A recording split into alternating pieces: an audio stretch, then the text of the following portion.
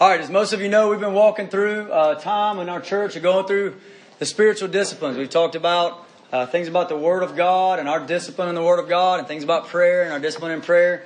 And today we're landing on fasting. So we're going to talk about that today. So let me pray for us and then we'll get going, okay? So please pray with me.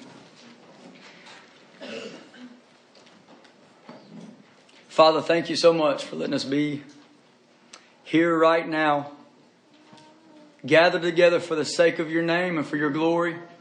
And God, we love your word and we want to be changed by your word. So God, I pray that you would challenge us, God, encourage us, build us up, God, move us in a path that makes us more like you. Move us into a path, God, that causes us to behold your glory. Move us in a path, God, that invites and welcomes your presence among us.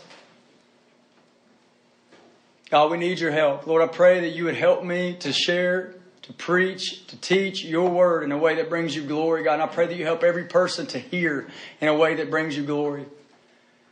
God, I pray that you would cast far away from us, Lord, this sinful tendency to hear your word and be just only a hearer and not be a doer. God, I pray that you would cast that far away from this room and cause us to be people that hear your word with fear and trembling. Make us a people, God, that hear your word to walk with you and to know you and to obey you. God, we need your help even right now. And I praise you, God. I praise you, God, that you so freely help us. You have helped us so many times, Lord Jesus. Thank you. Thank you, Lord. God, help us again. In Jesus' name, amen. All right. So we're walking through some things about fasting. It says there, fasting at the top of your study guide, enduring bodily hunger for the sake of a higher hunger. So obviously, you fast, you have bodily hunger. But I'm saying in that little phrase and that little title that it's for the sake of a higher hunger, and that we hunger for God. We hunger for His presence, and therefore we fast. So let me show my hand here from the beginning. Let me just kind of show my cards from the beginning about where we are going, okay? I believe fasting is all about desiring the presence of Christ. In other words, we fast because the bridegroom is gone, but we want Him. We want the bridegroom, and therefore Christians fast. Fasting is all about a desperation in our souls for the presence of God. And so I'm just kind of showing my hand to you there, okay? This is what we're going after. And I aim to show that out of Matthew chapter 9, but we're not going to come to that until a little later. And the reason is I want to lay some foundation. There's some foundations that if you don't get and you're not obsessed with these truths from God's Word of foundations, then what I just said about fasting will mean nothing to you. And here's the foundations that we're going to go after. We're going to go after talking about, looking in God's Word about the person of God and about the presence of God. Here's what I mean about the person of God. The person of God, I mean God is not a doctrinal statement. God is not just a historical figure. He's not a far-off deity somewhere, okay? He's not just that. But God, the living God, God, the person, is who I want to put before you, that we might not just be obsessed with the stuff of God or be interested in the things about God, but in God Himself, the person of God. Just let that hit your mind for a second. Do you know Him? Do you know this God? I say that to non-Christian and Christian alike. Do you know Him? Do you know this God, the person of God? We're called into a relationship with Him that's not like a scholar. It's not like a scholar who adores some historical figure, but more like a child coming before his father. Do you know Him? Do you know God? I'm talking about the person of God. I need you to understand that from God's Word. And then also the presence of God. And I speak about the presence of God for the most part today. I'm not going to be speaking about His omnipresence. Now that's a glorious reality that our God is omnipresent. He is always everywhere in His fullness.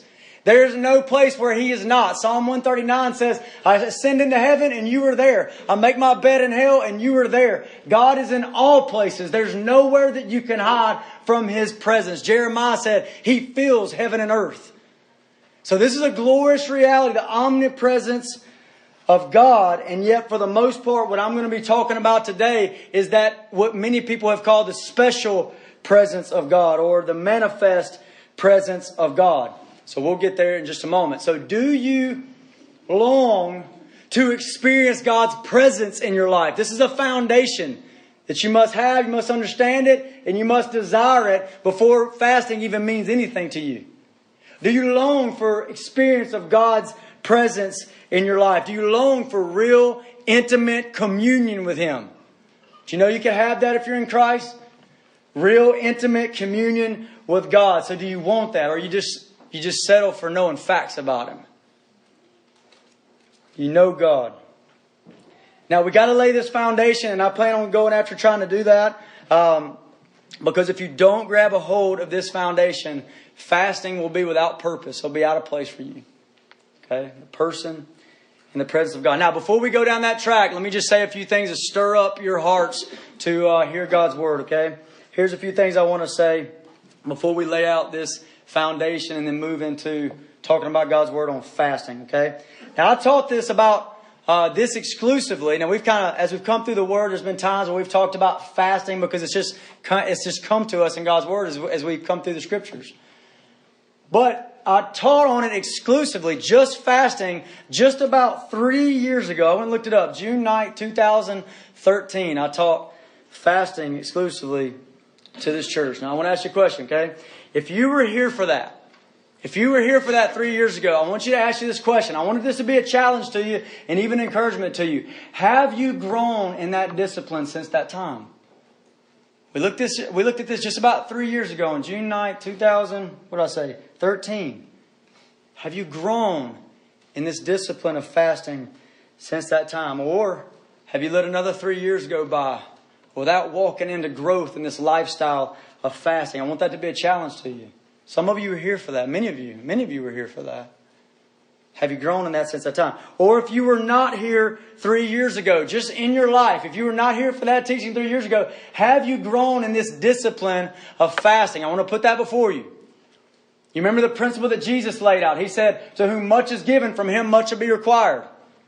To whom much is given, from him much will be required. Well, how long ago did you hear those glorious words of Jesus when He said things like, when you fast? Or when He said, when the bridegroom leaves, then they will fast. When did you hear those words? And how have you responded in your heart? How have you responded in your actions to what Jesus says in His Word about fasting? Ask yourself that question. Self-examination time. Have you grown in this area of fasting? Now, I'm not here to motivate anybody from a standpoint of guilt or shame or anything like that. I'm not here to motivate. That wouldn't do us any good anyways. Okay? So I'm not here to motivate you in that sort of way. My aim is that we might be a people that absolutely long for the presence of God in our lives individually and as a church. And it expresses itself through people who fast because they long for Him to come. The bridegroom is gone, but they want Him here. I long that we would be a people, and that is my aim. Not driven by guilt, but I want you to be driven by desire and love for Christ. Okay, so this is what we're going after. Now, I think it's important, again, before we get into these foundations and move into it, I think it's very important that you think deeply about this topic of fasting. I really mean that. I want you to think deeply in self-examination about this topic of fasting. And here's a few reasons why. You live in a culture that knows nothing of releasing earthly desires, even good earthly desires, to lay hold of a greater desire. Your culture knows nothing about that. And you can't tell me you live in it and you don't have a tendency to be affected by it. So listen to me. Your culture, my culture, our culture knows nothing of dying to itself. Our culture only knows whatever I want, I get it. Whatever I want, whatever I desire, I fulfill that desire. Knows nothing of relinquishing certain desires for a greater desire. They know nothing of a desire for the presence of God. And so you live in that culture. But not only in the culture as a whole, but even in the Christian culture that we live in, neglects this practice of fasting. That's the culture you live in. So I'm encouraging you to think deeply about these things. May it be that you have been affected, that we have been affected by even a Christian culture that seems to have neglected this exercise of fasting. You know, I don't have, when I say that, like when I think about our church, you know, in fact, let me say that. Let's not hide behind our Christian culture. What about our church? What about us? Do we have a lifestyle of fasting? Are we weak in this area? And I don't tally up. I have no idea, you know, who fasts, who prays. So I'm not trying to come at you like that. But what I am saying is I have reason to believe that we have a great weakness in these things. And if fasting says with the hunger of our bodies, we want more of Christ, then what does it say when a group of people are weak in fasting and prayer? And so I think this should be a disturbing reality to us that we want to come up against, and we want to take God's word right now, and we want to take any convictions that are there, and we want to say, let's go, let's be encouraged, and let's press into this thing that God has laid out for us in His word.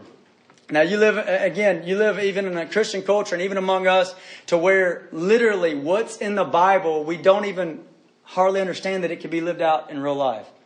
I mean, and seriously, like, I'm not saying this to be funny. I've literally talked to people about fasting at times, and they had a sincere concern that they would die if they went without food for 3 days. Like medically die. I don't mean like I'm dying here. I mean like dead. I'm not saying that even to be funny. I'm just saying that's the realm that you live in. No framework for it. Listen to this. I read this, and I think this should rock anybody back on the heels a little bit. I read this in John Piper's book on fasting called A Hunger for God, which I'd recommend highly to anybody.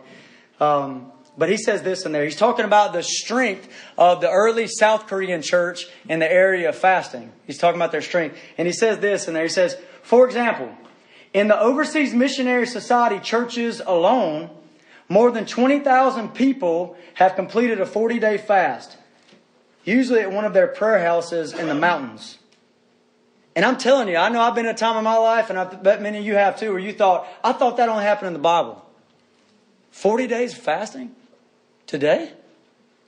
And so I'm just telling you, that's the culture you live in. So I want to encourage you, as we talk about this stuff, to think deeply about what God's Word says about fasting. What does God's Word say about these things, okay? Let me just, as we move on, we're about to move into these foundations, let me just remind you again. I genuinely say I'm not coming at this I do not want to motivate you by guilt. And I don't want you to be motivated that way. You know why? Because it doesn't work. I want you to be motivated by love for Jesus and desires for His presence. Because the reality is, if you're here and you're in Christ, you have some kind of desires for His presence. Even if it doesn't say, I want you, Jesus. Maybe it says, Jesus, I want you. Why am I so cold right now? I want to long for your presence. There's something in you like that if you're here and you're saved. So praise the living God for that. And I want us to be a people that express that as God's Word says in fasting. Okay, so let's kind of start laying some of these foundations that are on your study guide here, okay? So the first foundation is this. I want to talk about the great importance of the presence of God. And what I want to do is the presence of God is of massive importance, okay? And I want to do this just by looking at the big picture of God's Word, Genesis to Revelation, thinking about the presence of God as a whole. So this is what we're going to do, okay? So how important is the presence of God? How important is God's presence according to our Bibles? Now, the most obviously true thing I could probably say today was very important. The Bible's all about God. It's all about Him, His person, not just His stuff, but Him, His presence. It's the most obvious thing I can say, but let me get more specific, okay? Think about this. The Bible begins and the Bible ends like bookends. Genesis 1 and 2 in the Garden of Eden. Revelation 21 and 22, the New Jerusalem. You got the very beginning before sin enters the world. You got the very end after sin is completely destroyed. And you've got man dwelling with God. And on both ends, they mirror each other. They mirror each other in different ways, like that river that runs through these cities or this place. Or like the tree of life. If you read them together, you realize that they purposefully mirror one another. And the most important mirror that's there is in Genesis chapter 1 and 2 in the Garden of Eden. God dwelled with man. Man dwelt in God's presence. Fully, no sin blocking the way. They knew Him. And in Revelation 21 and 22, we see man again dwelling in the presence of Almighty God. Dwelling in the presence of the Savior. They see Christ Jesus face to face. They know Him. You see that on both ends of these bookends. Now, one question you have to ask, because you know, like I know, that after the Garden of Eden, mankind has rebelled. We have rebelled against God, have been banished from His presence. So how do we get from Genesis 1 and 2, the Garden of Eden, where God dwells with man, back to Revelation 21 and 22, where God dwells with man for all of eternity and sin is no more? How do we get from one side to the other? And what's beautiful is that the Bible unfolds that story. So the whole Bible unfolds that story about how man can dwell in the presence of God after having been banished from His presence. This whole Bible, this whole book is about the presence of God, okay? So as I said, Genesis 1 and 2, Garden of Eden, dwelling in the presence of God. Just think about that. Imagine that.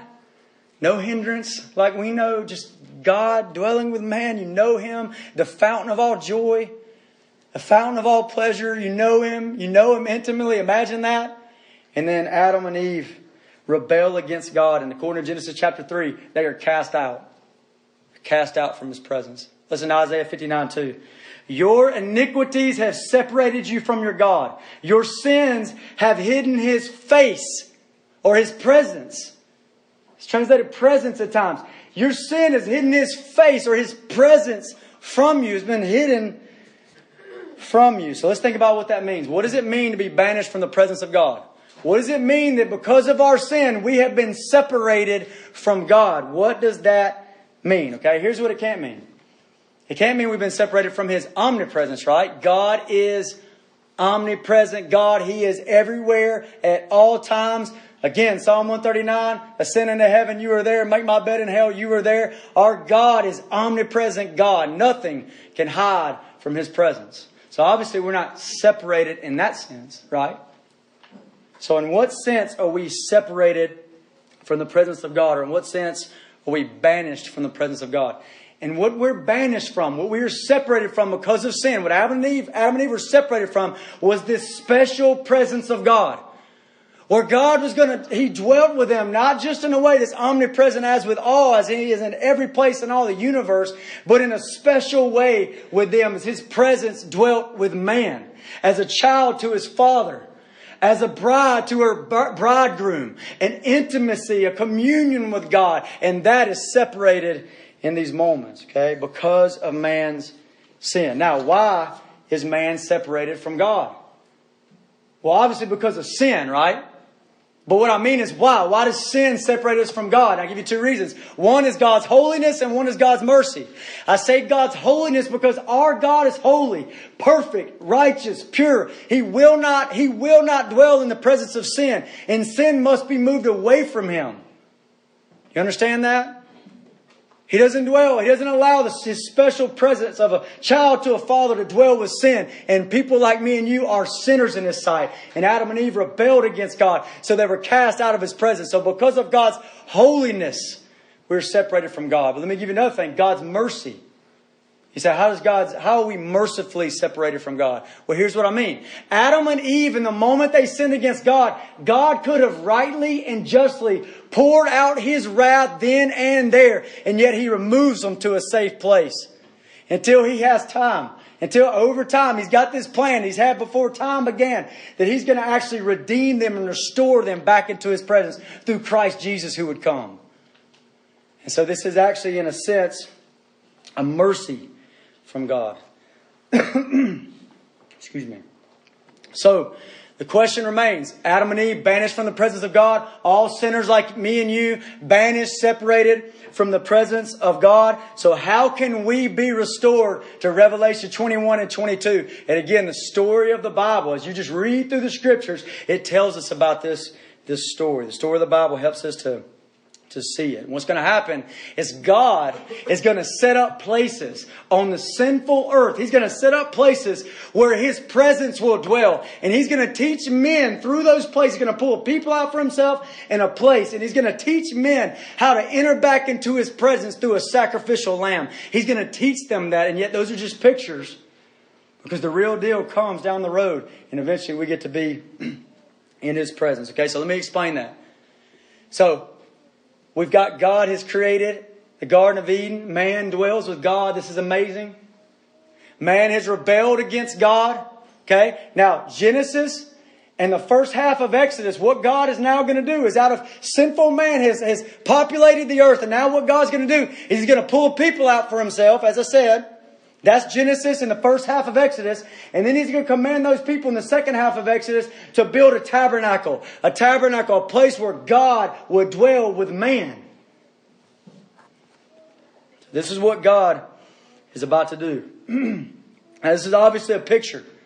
God's not limited to some tabernacle or tent in the wilderness. So this is obviously a picture to teach us something, okay? And I want you to think about this. The details in the tabernacle, if you go read the meticulous details in the last half of Exodus, those details bring your mind back to what you saw in the Garden of Eden. Because He's reminding you that this is a representation, this tabernacle, of that place where God dwelt with man. And you see pictures in the tabernacles. You see the meticulous details of the New Jerusalem that's coming. Because this place is a picture of how God will one day dwell again with His children. So this is what you see in this tabernacle. It's a picture. It's meant to point you to something. And at the end of Exodus, okay, so He's pulled out a people for Himself, Genesis and Exodus. And in the end of Exodus, He's told them to build this tabernacle. And at the very end of Exodus, God is going to flash His power on this place. He's going to show the glory of His special manifest presence so that we can see that this is what God is trying to show us. Go with me to Exodus chapter 40. I want you to read it with me. God is going to flash His power in this place. Exodus 40. Chapter 40, verse 34 through 38. Be overwhelmed and amazed at God flashing His special presence right here. Verse 34. They've just got done building this tabernacle. Then the cloud covered the tabernacle of meeting, and the glory of the Lord filled the tabernacle. I know you might not always know what's supposed to be coming to my mind when I read stuff like this. You've probably read it before. What am I supposed to be seeing? And I just want you to see the glory of it. Even if you don't understand all the details of what it looked like that day, I want you to see the glory of it. And the glory of the Lord filled the tabernacle.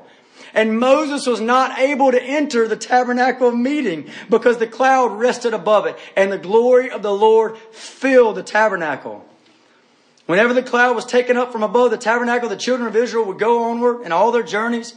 But if the cloud was not taken up, then they did not journey till the day that it was taken up. For the cloud of the Lord was above the tabernacle by day, and fire was over it by night in the sight of all the house of Israel throughout all their journeys. That's glorious, right? A place God flashes His presence. This is the place where God will dwell with man. But what about sin?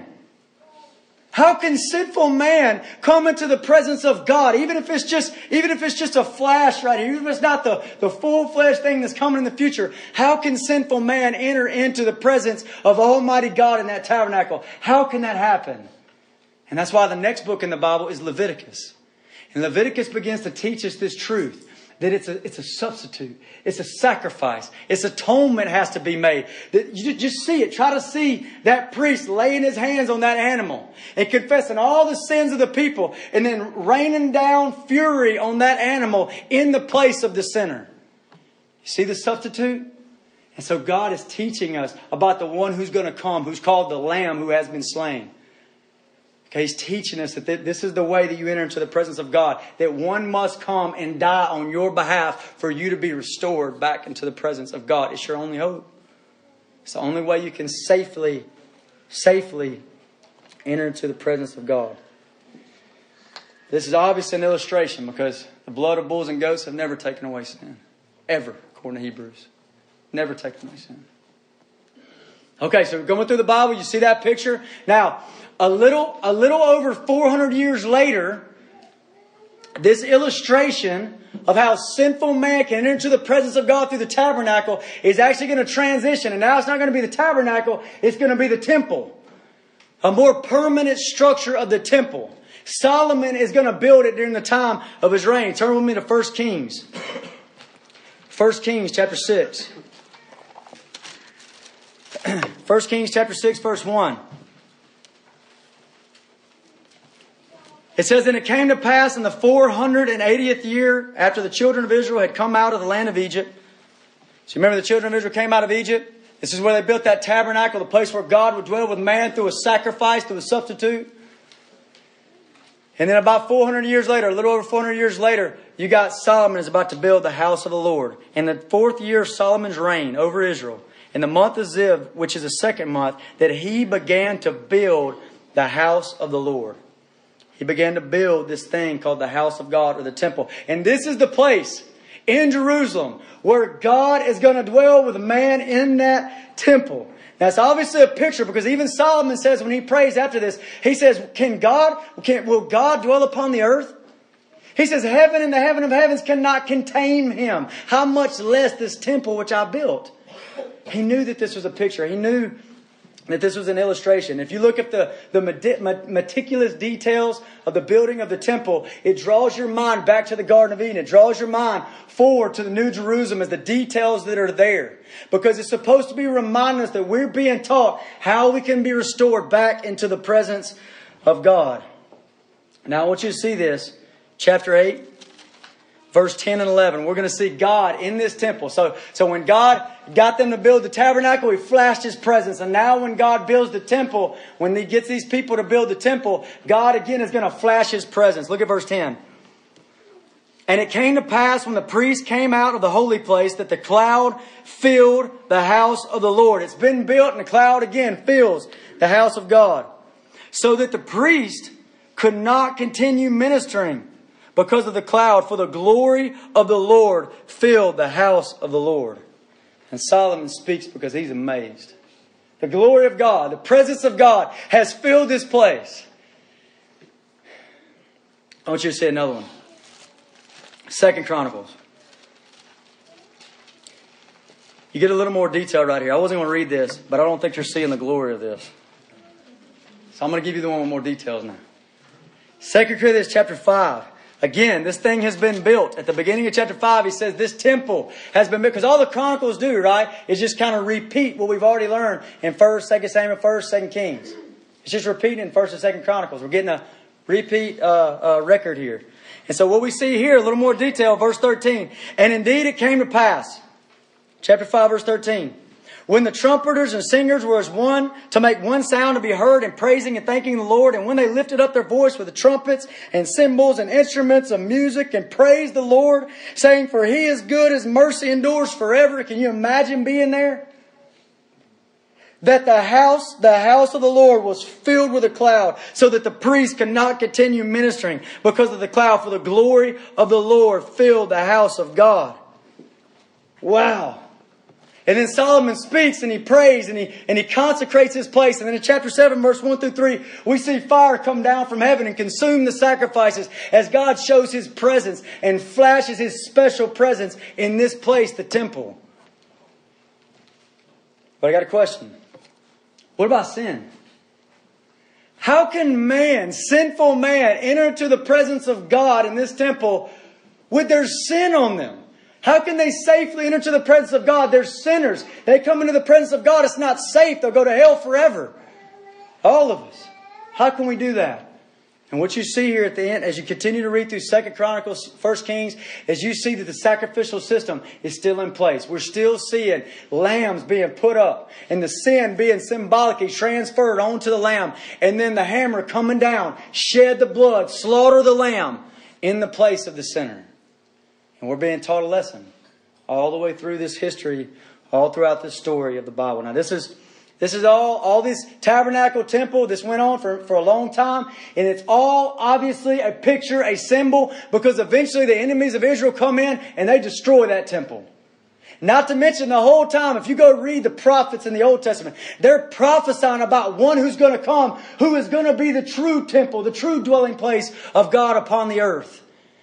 Isaiah even calls Him Emmanuel, which is translated God with us. God is going to dwell with man. And so this is obviously a picture. It's obviously symbolic as we come through. Now, after that temple gets destroyed, the rest of the history of the Old Testament is Ezra and Nehemiah and Esther. And in Ezra, you see them make a little attempt, kind of a puny attempt to rebuild that temple. They make an attempt to do it. They try to rebuild that temple. And then you got about 400 years. So about 400 years goes by. after Ezra tries to rebuild and reconstruct that temple. And that's when Jesus Christ himself comes to this earth as the temple of God. Go to John chapter 1. John chapter 1, verse 1. In the beginning was the Word. He takes you back to the beginning with God himself, and he calls him the Word. In the beginning was the Word, and the Word was with God, and the Word was God. And that just shows you the amazing nature of our God that we can't, well, which is it? Is he was God or is he is God? And this is the amazing nature of our God, that our God, he's called the Word right here. He was with God and he is God. Verse 2, he was in the beginning with God. He's talking about the Word who is God. He's called the Word. Look at verse 14. And the Word became flesh and dwelt among us, and we beheld his glory. The glory is the only begotten of the Father, full of grace and truth. And that is talking about Christ Jesus, who is called the Word. And that just said the Word became flesh, and the Word is tabernacled. He tabernacled among us. He is the tabernacle. He is the temple upon the earth, the place where God will dwell with man. You read John chapter 2, verse 19. Jesus tells them the same thing. He tells them in 2:19, he says, destroy this temple, and in 3 days I will raise it up, speaking about the temple of his body. So he comes as the temple upon the earth, Christ Jesus. And here we see God has come to visit man. God has come to dwell with man in a very real way as the God-man who is fully God, fully man, comes on a rescue mission to save. Now God flashes his special power through Jesus. Except this time it's not limited to one location in a temple or a tabernacle somewhere. Now God is going to flash his power everywhere Jesus goes. The deaf hear, the blind see, the dead are raised up. Megastorms just stop at the word of his mouth. All heaven and earth is bowing down to the Son of God who has come to the earth. Even to the point the people are so astonished that even doubting Thomas in the very end looks at him and says, my Lord and my God. God has come to dwell with man. The presence of God, the special presence of God has been revealed. But I got a question. What about sin? What about sin? How can sinful man dwell in the presence of holy God and be safe? How can this happen? How can this happen? And this is where we learn that not only is Jesus the temple of God upon the earth, but he is also that sacrifice. The one that all those atoning sacrifices pointed to get into the tabernacle and into the temple. And Jesus is the sacrifice. He lays down his life. John 1:29, John the Baptist says, behold, that's the Lamb of God who takes away the sin of the world. He goes to the cross for us, and our sins are laid upon that Lamb.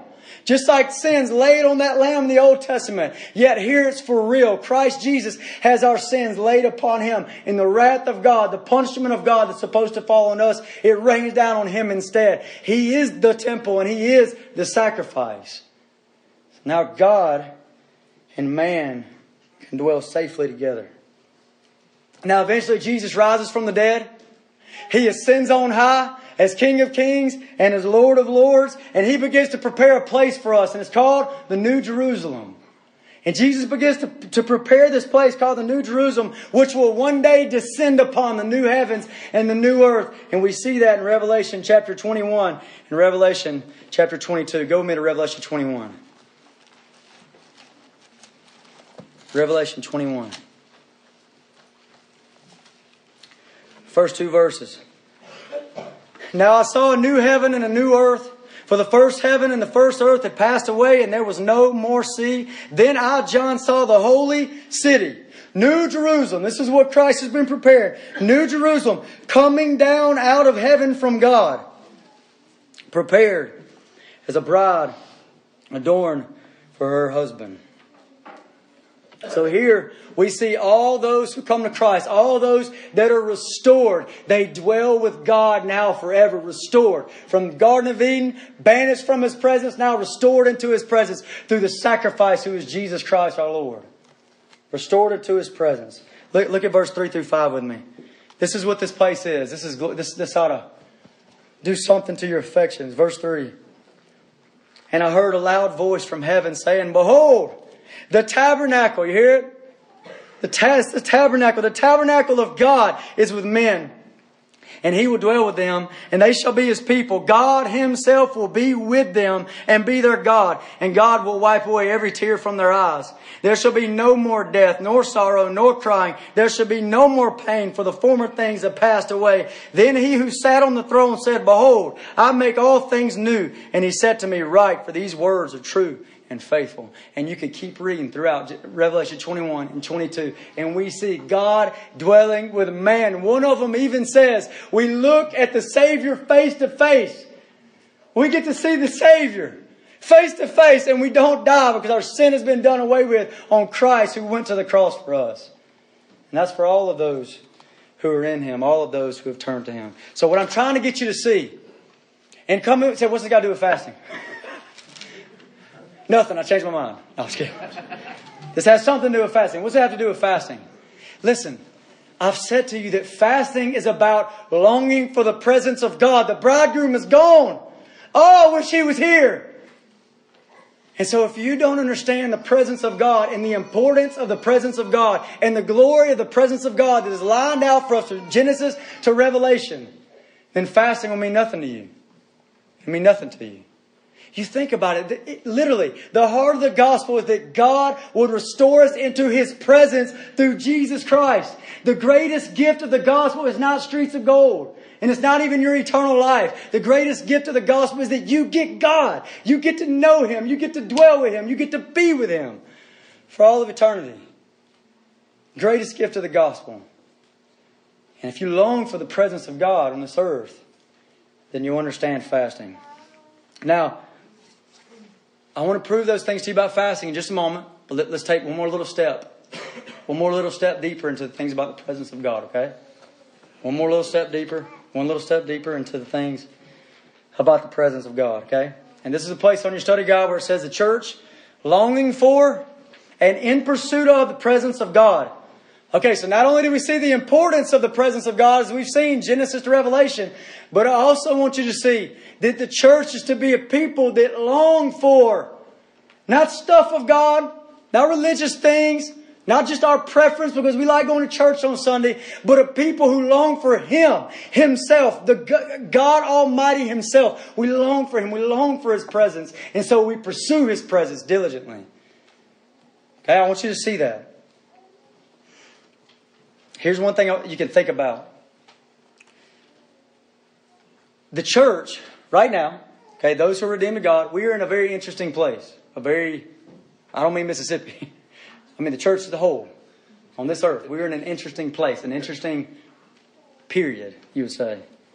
Our whole existence is very paradoxical. Okay? And here's what I mean. I want you to think about it.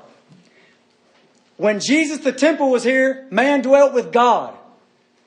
In the New Jerusalem, man will full-fledged dwell with God. Okay? That's going to happen. But what about right now? This paradoxical time. What about right now? Right now, we have access into the presence of God, and yet not the full-fledged that we want like we're going to have in the New Jerusalem. Now we see dimly, but then face to face, 1 Corinthians 13 says. It's kind of paradoxical. Let me say it another way. Right now, we have Jesus. And yet we don't have Jesus. Seems paradoxical. Matthew 28 verse 20, right? I will be with you always, Jesus says. But then over there in Philippians 1:23, Paul says, man, I long to depart and go be with Christ. What if they'd have wrote him back? Paul, you have him always. You see the paradox here? We have Jesus now if you're here and you're in Christ. And yet, He's not here. We don't have Him. So we're a people who are satisfied and yet starving. We're people content and yet we're craving. We're people that are full and yet we are hungry. That's what we're intended to be by God. Here's another seemingly paradoxical reality about us. Okay? This time right now. God is with us always, and yet we are commanded to seek His presence. Surely I'll be with you always. Psalm 105 verse 4. Seek His presence continually. What you mean seek His presence continually? He's with me always. I don't seek His presence. He's with me. You see the paradoxical reality here? He's with me always, and yet seek His presence continually. Now this can be explained by what many people have called the special presence of God. Or many people, and I've called it this today already, the manifest presence of God. So let's dig just a little bit deeper on this, okay? Isn't God with us always? Yes and no. Yes, He's with us always in the sense of the omnipresence of God, where He is always everywhere in His fullness at all times. Nobody can hide from Him.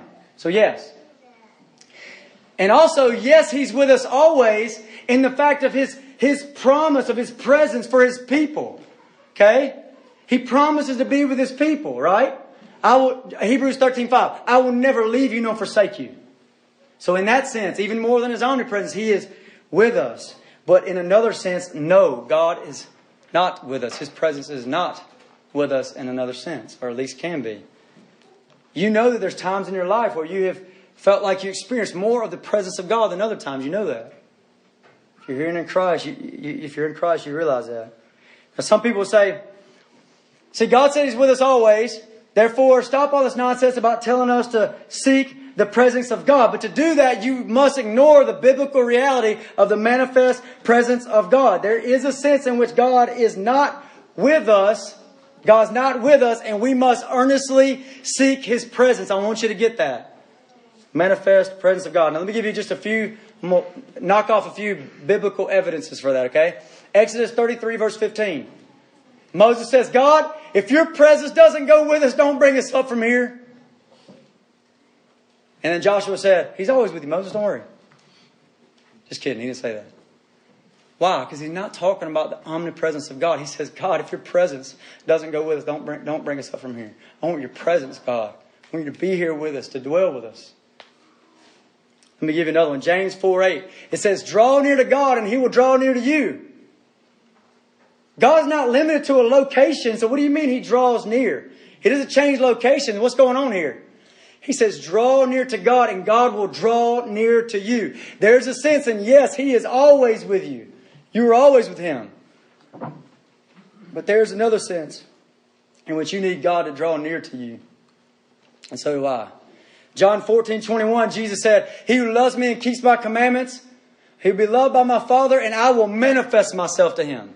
He says, I will manifest myself to him. We think about that. Not just, yes, He's with you always, even to the ends of the age, and you ought to glory in God for that. But that just said, and He'll manifest Himself to you. Revelation 3:20 says something very similar. Behold, I stand at the door and knock. He who opens the door, I will come into him and dine with him, and he with me. The presence of God is what we're talking about. Think about the cry all over the Psalms. I won't read them, but all over the Psalms, you hear cries like this.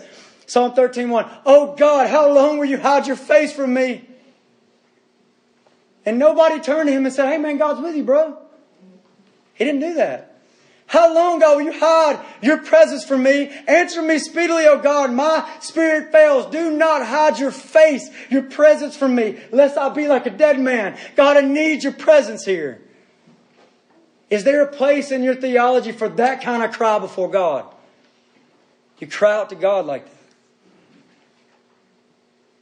We are commanded, Psalm 105, seek His presence continually. So I want us to be a people of the presence of God. Okay?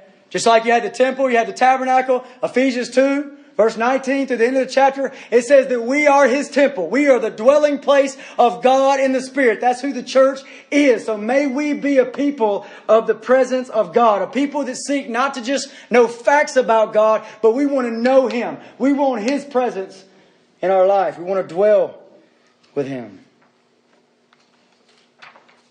You think about that. The door's been kicked wide open for you to experience the manifest presence of God. Kicked wide open by Jesus Christ when He came and died for your sins. Imagine ignoring that. No thanks, Lord. I'll take historical facts. I know none of you want that.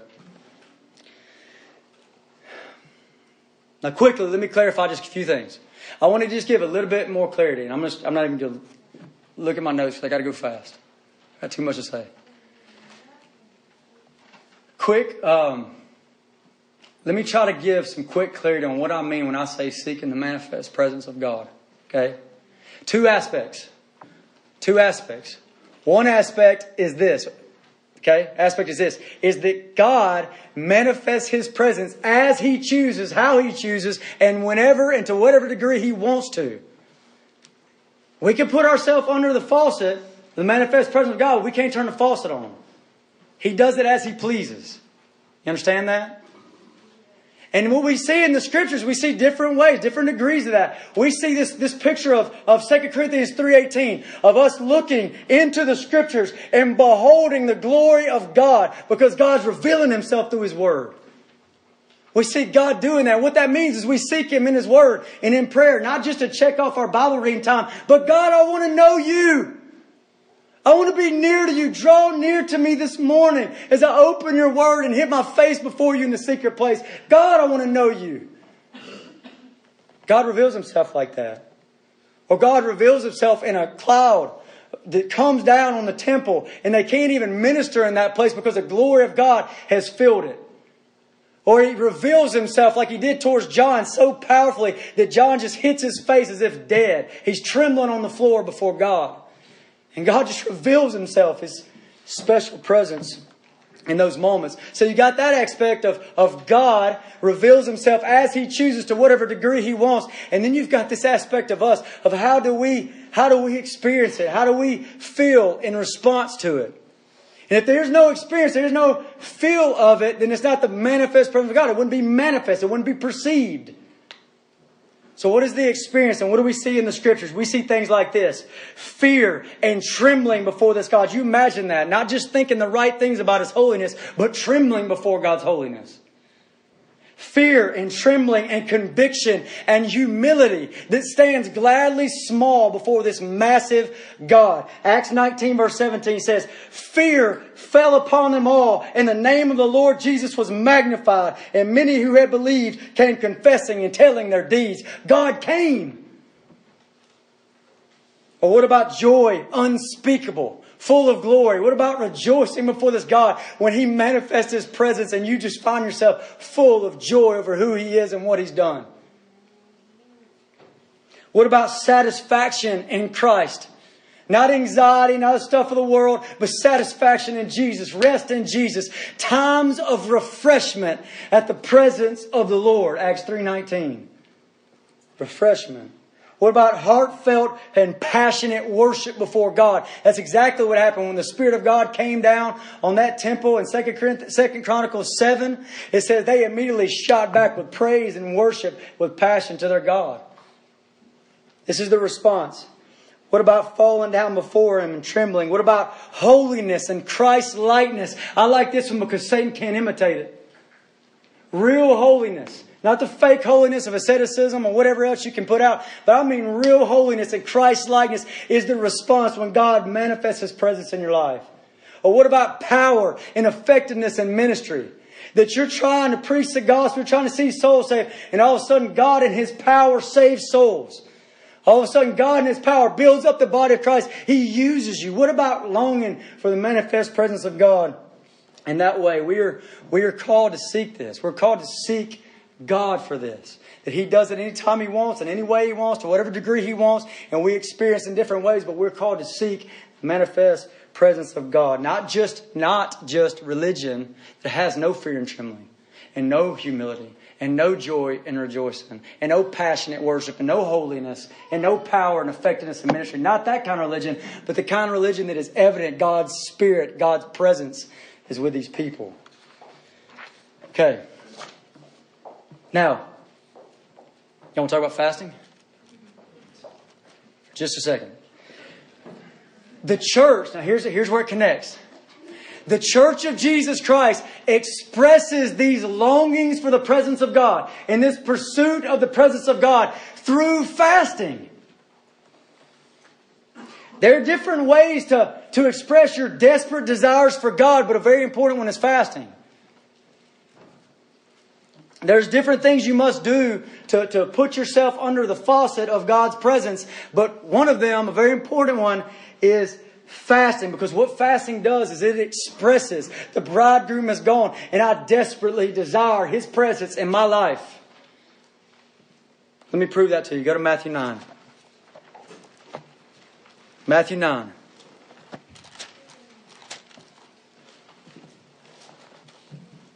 All right, I want you to hear this, okay? I've talked a lot today. And I want you to hear this, okay? So wake yourself up. Here we go. Talking about fasting. Matthew 9, verse 14 through 17. The most foundational verse in the Bible about fasting. Listen. Then the disciples of John came to Him, saying, why do we and the Pharisees fast often, but your disciples do not fast? And Jesus said to them, can the friends of the bridegroom mourn as long as the bridegroom is with them? But the days will come when the bridegroom will be taken away from them, and then they will fast. No one puts a piece of unshrunk cloth on an old garment, for the patch pulls away, and the garment and the tear is made worse. Nor do they put new wine in old wineskins, or else the wineskins break, the wine is spilled, and the wineskins are ruined. But they put new wine into new wineskins, and both are preserved. So let me just give the plain sense here. You got three groups represented. Pharisees, okay, they're fasting.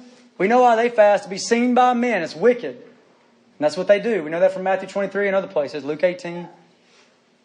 We got John's disciples. They're fasting. We don't know exactly the reason. Maybe a little bit like the Pharisees, since they kind of partner up with them.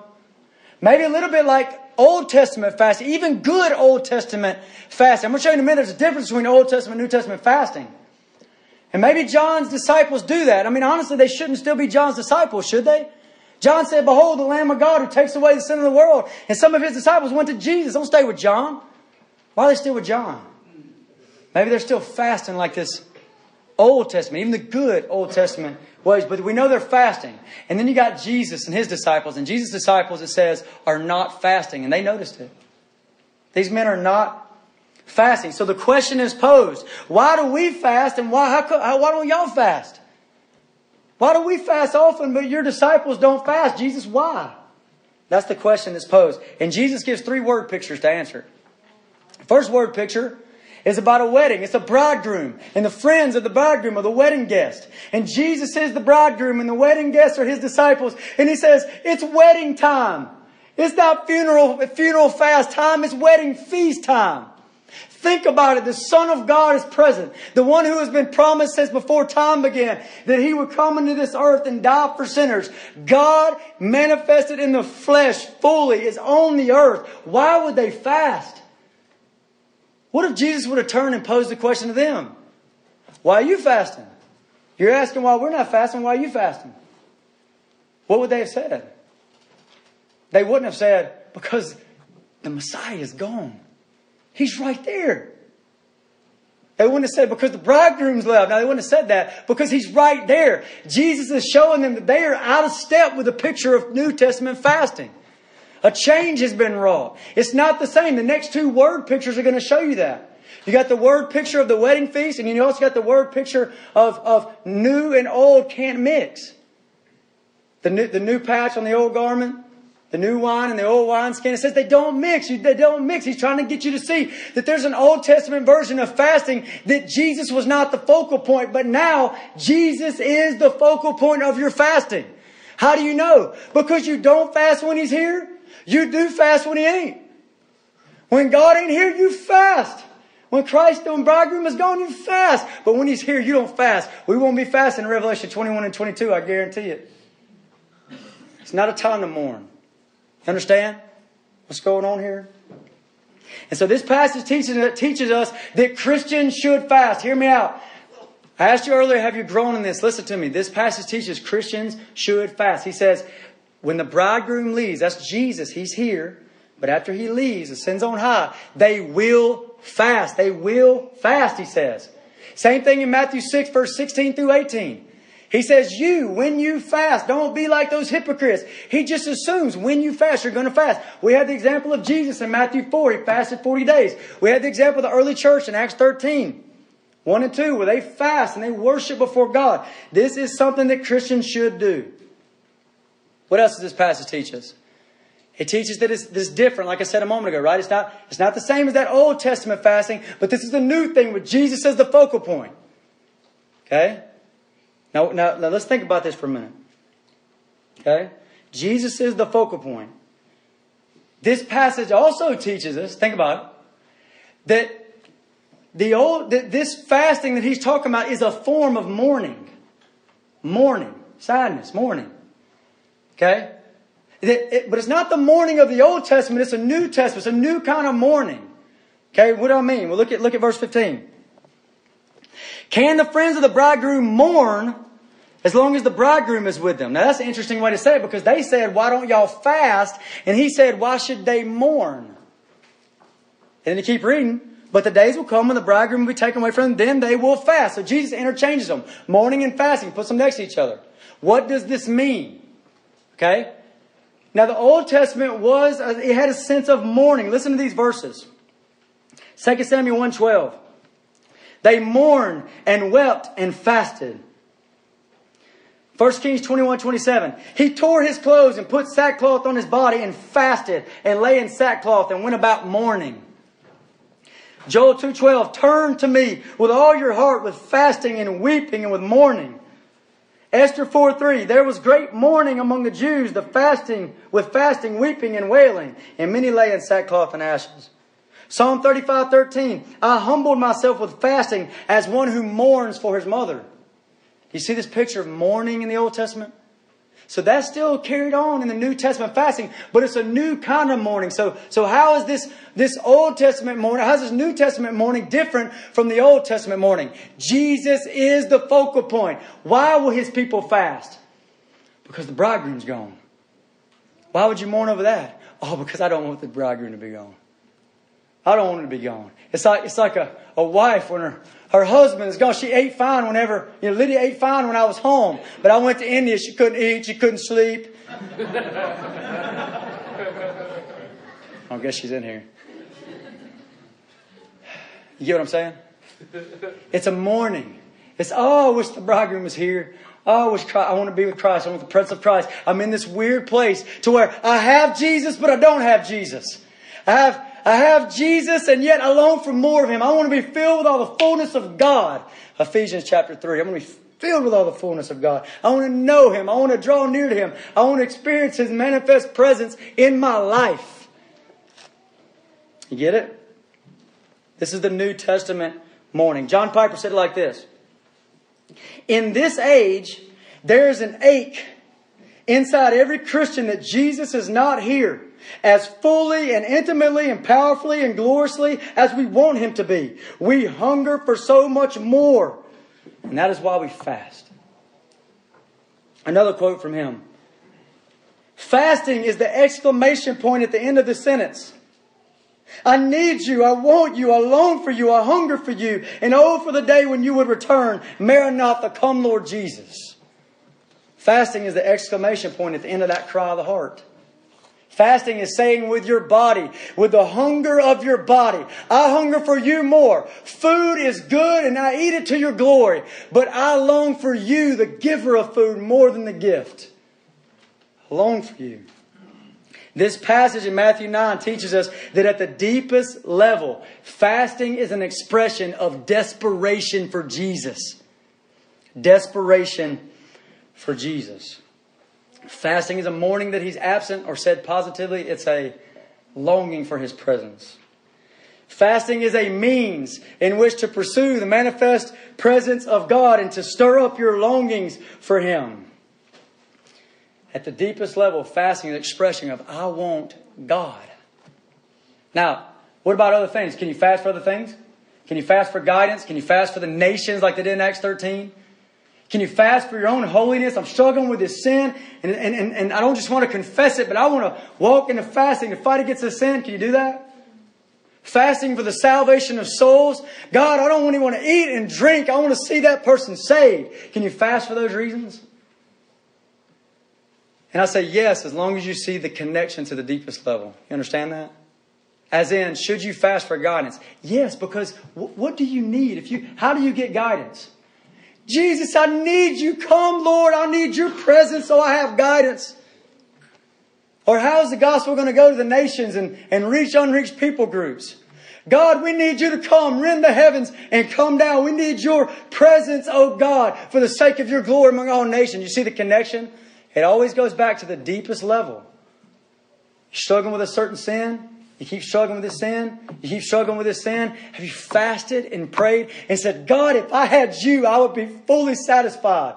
I want to be satisfied in you. Come, Lord Jesus. Come, presence of Almighty God, and turn my heart away from these sins. You understand that? I want us to be people that fast. Let me quickly say some things. It's not on the sheet. Reasons why Christians don't fast, okay? Just a few reasons why they don't fast. Maybe reasons why, just, beware. Beware. Maybe examine yourself in this. Reasons Christians don't fast. Have you fallen into any of these? Number one, just ignorance of it. Which honestly, everybody here that I know, you're not ignorant of it. You know about fasting. And if you were ignorant about it, you're not now. Number two, reasons Christians don't fast. Fear of all the negative warnings in regards to fasting. There's many, many references in the Bible about fasting, and so many are telling you how not to fast. Do not fast to be seen by men. Jesus comes down on that. You don't fast to bribe God. Christ Jesus paid it all. You don't bribe Him with your fasting. You don't fast for righteousness. You don't get righteousness through fasting. You fast as this expression and this fight. God, I want your presence, and I want your presence, God. And so you express it through fasting. So be warned by the warnings in the Bible, but don't be frozen by them. Just because you're warned about the warnings don't mean you don't walk into fasting. I want us to be a people that long for His presence and express it through fasting. Number three, just plain disobedience. Now, I've tried over the years to be clear about what the Bible says about fasting, and I know many of you have too. And maybe I haven't been that clear, but if I haven't been that clear, that's no excuse. I'm not ultimate. You stand before God and His Word. So sometimes it's just plain disobedience to these things. And I just plead with us as a church not to disobey God as we see it plainly. When the bridegroom is gone, they will fast. Number four, pampered flesh. We have a pampered flesh. I'd say maybe especially in this culture.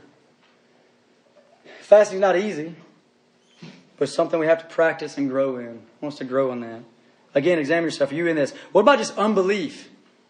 You ever fasted and then you got done and you thought, I feel like I just got hungry. That's all I did. I just got hungry. What about the unbelief of that? Listen to Matthew 6. He says, but you, when you fast, He says, do it before your Father who's in the secret place. And your Father who sees in secret will, listen to the promise, will reward you. He promises. Believe Him. Sometimes I feel like our fasting and prayer is like the neighborhood kids come knock on the door, and before you get there, they run off. Ever happened to you?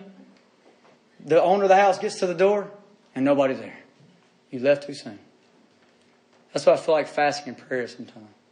Don't do that. Believe Him. Trust Him. Persevere in the midst of fasting and prayer and believe His Word. He says, I will reward you. And then number six, this is the scariest one of all. What would be at the deepest place of why we wouldn't be a people that fast and pray? No desperation for God. That's the scariest one of all. We've bitten off so many of the little tiny pleasures of the world. Not even bad things. Just bitten off so many little pleasures that our stomachs are full. We got no hunger for the things of God. No hunger for God Himself. We're content to be without Him.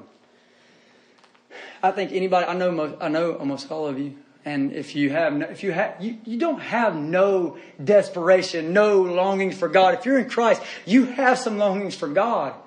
They're there. Even if you look me in the eye and you say, man, I've been cold, but I don't want to be cold. That is an expression in and of itself of a longing for God. And I'm telling you, express it with prayer and fasting. Be one who does that. And ask God to use that to stir up your affections to more longings for God and more longings for God and more longings for God. Now let me just kind of end with this encouragement. I'm going to read this to you. Matthew 27.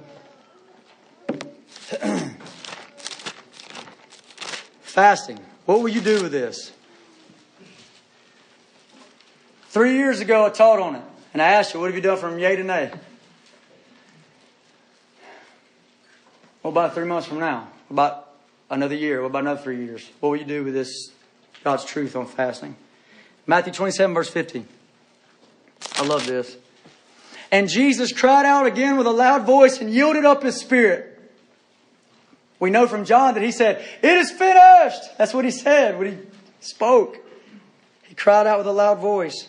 He yielded up His spirit in verse 51. And behold, the veil of the temple was torn in two from top to bottom. I wonder what that means. You get access. You get to enter into the presence of God, kicked wide open by the death of the Savior who laid down His life for you. Do not stand by the door and not enter in. Enter into the presence of God through fasting. Before I pray, let me invite you into one more thing, okay?